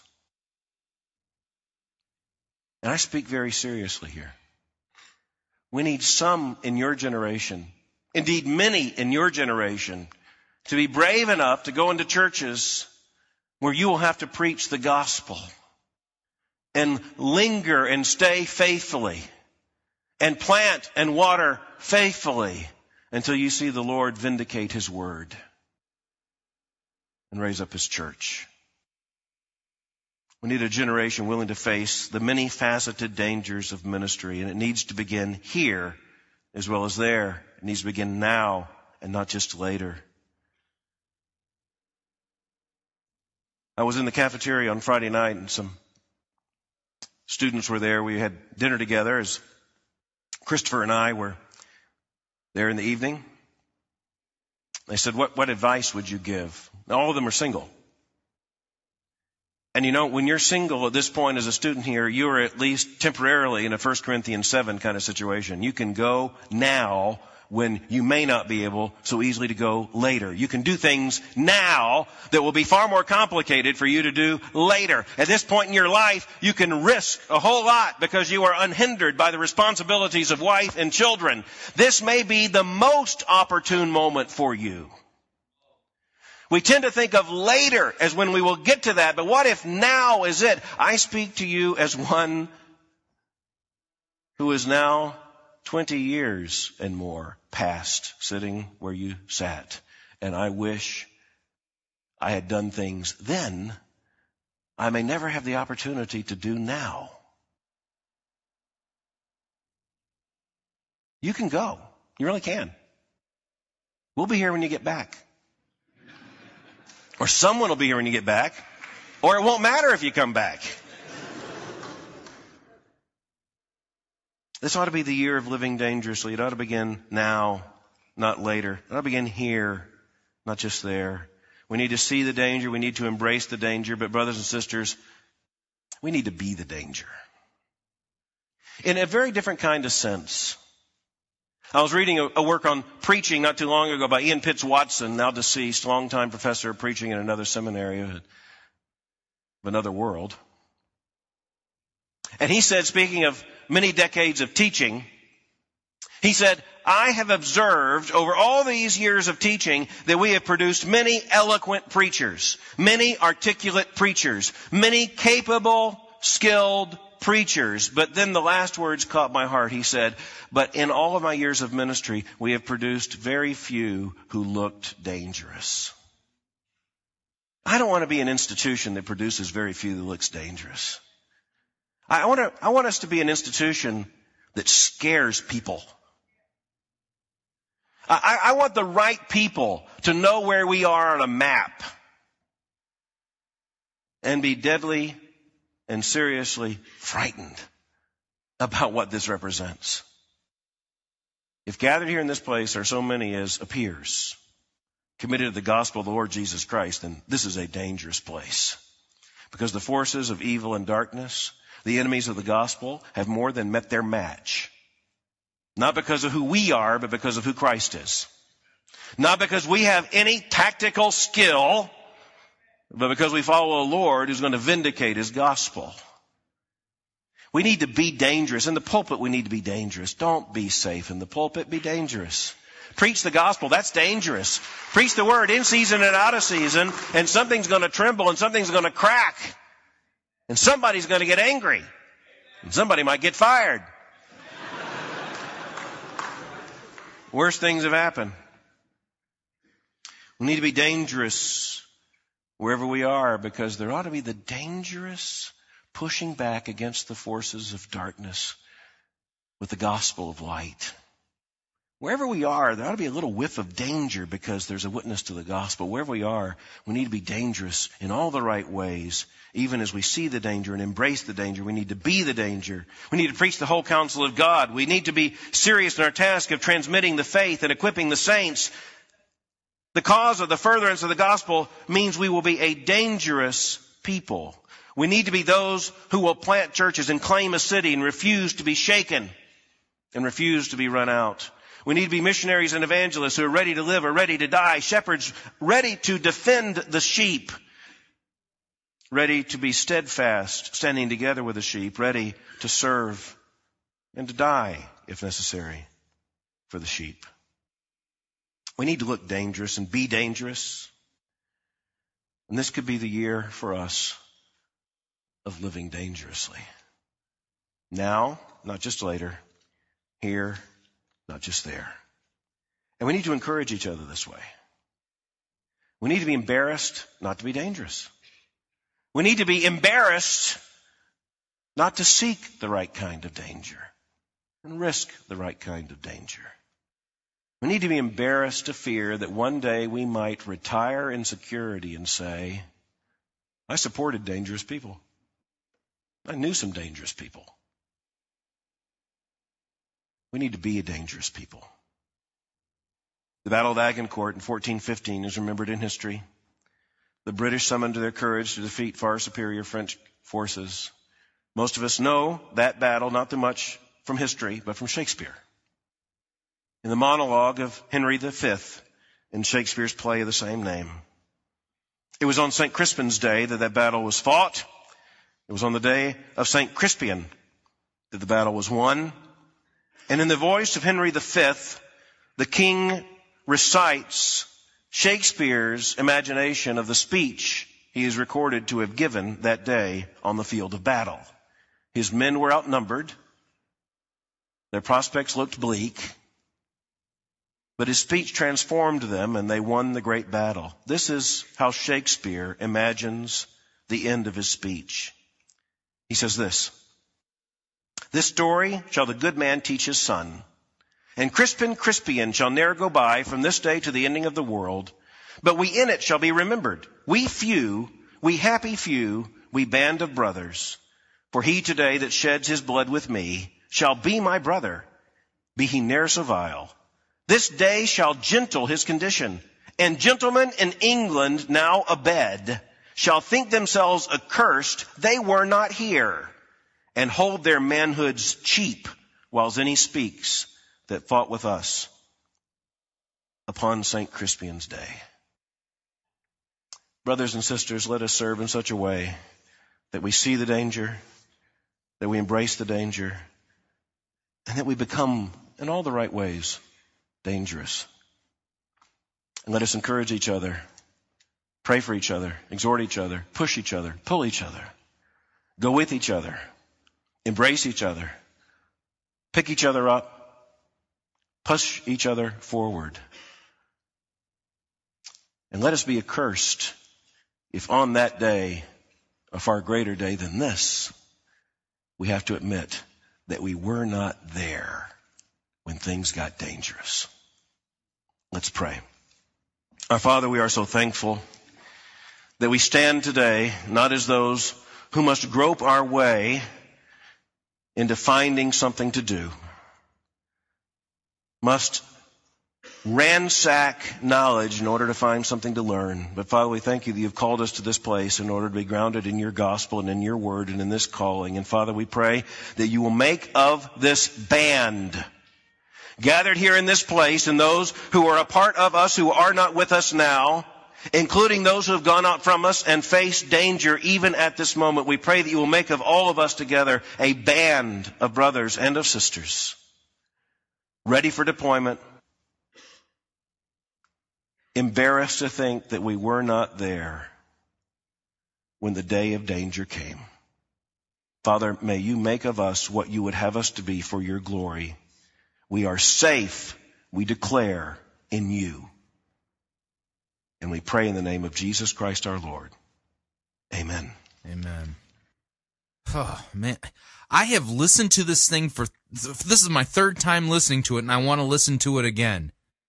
Tell me your heart wasn't burning inside of your chest. And I'm not talking about a Mormon burning in the bosom. He was preaching the truth.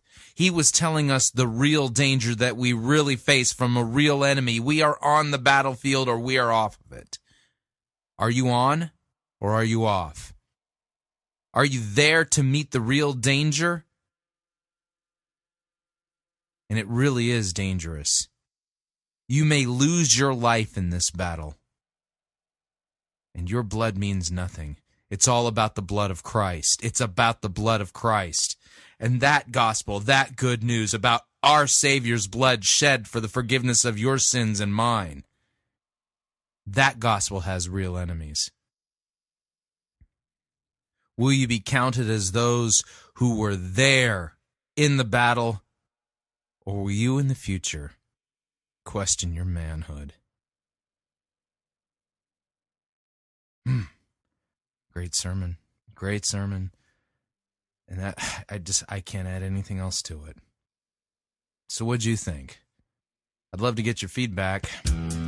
You can email me. My email address, talkback@fightingforthefaith.com, or you can ask to be my friend on Facebook. It's facebook.com/Pirate Christian, or you can follow me on Twitter. My name there, Pirate Christian. Till tomorrow, may God richly bless you in the grace and mercy won by the shed blood of our crucified and risen Savior, Jesus Christ. Amen.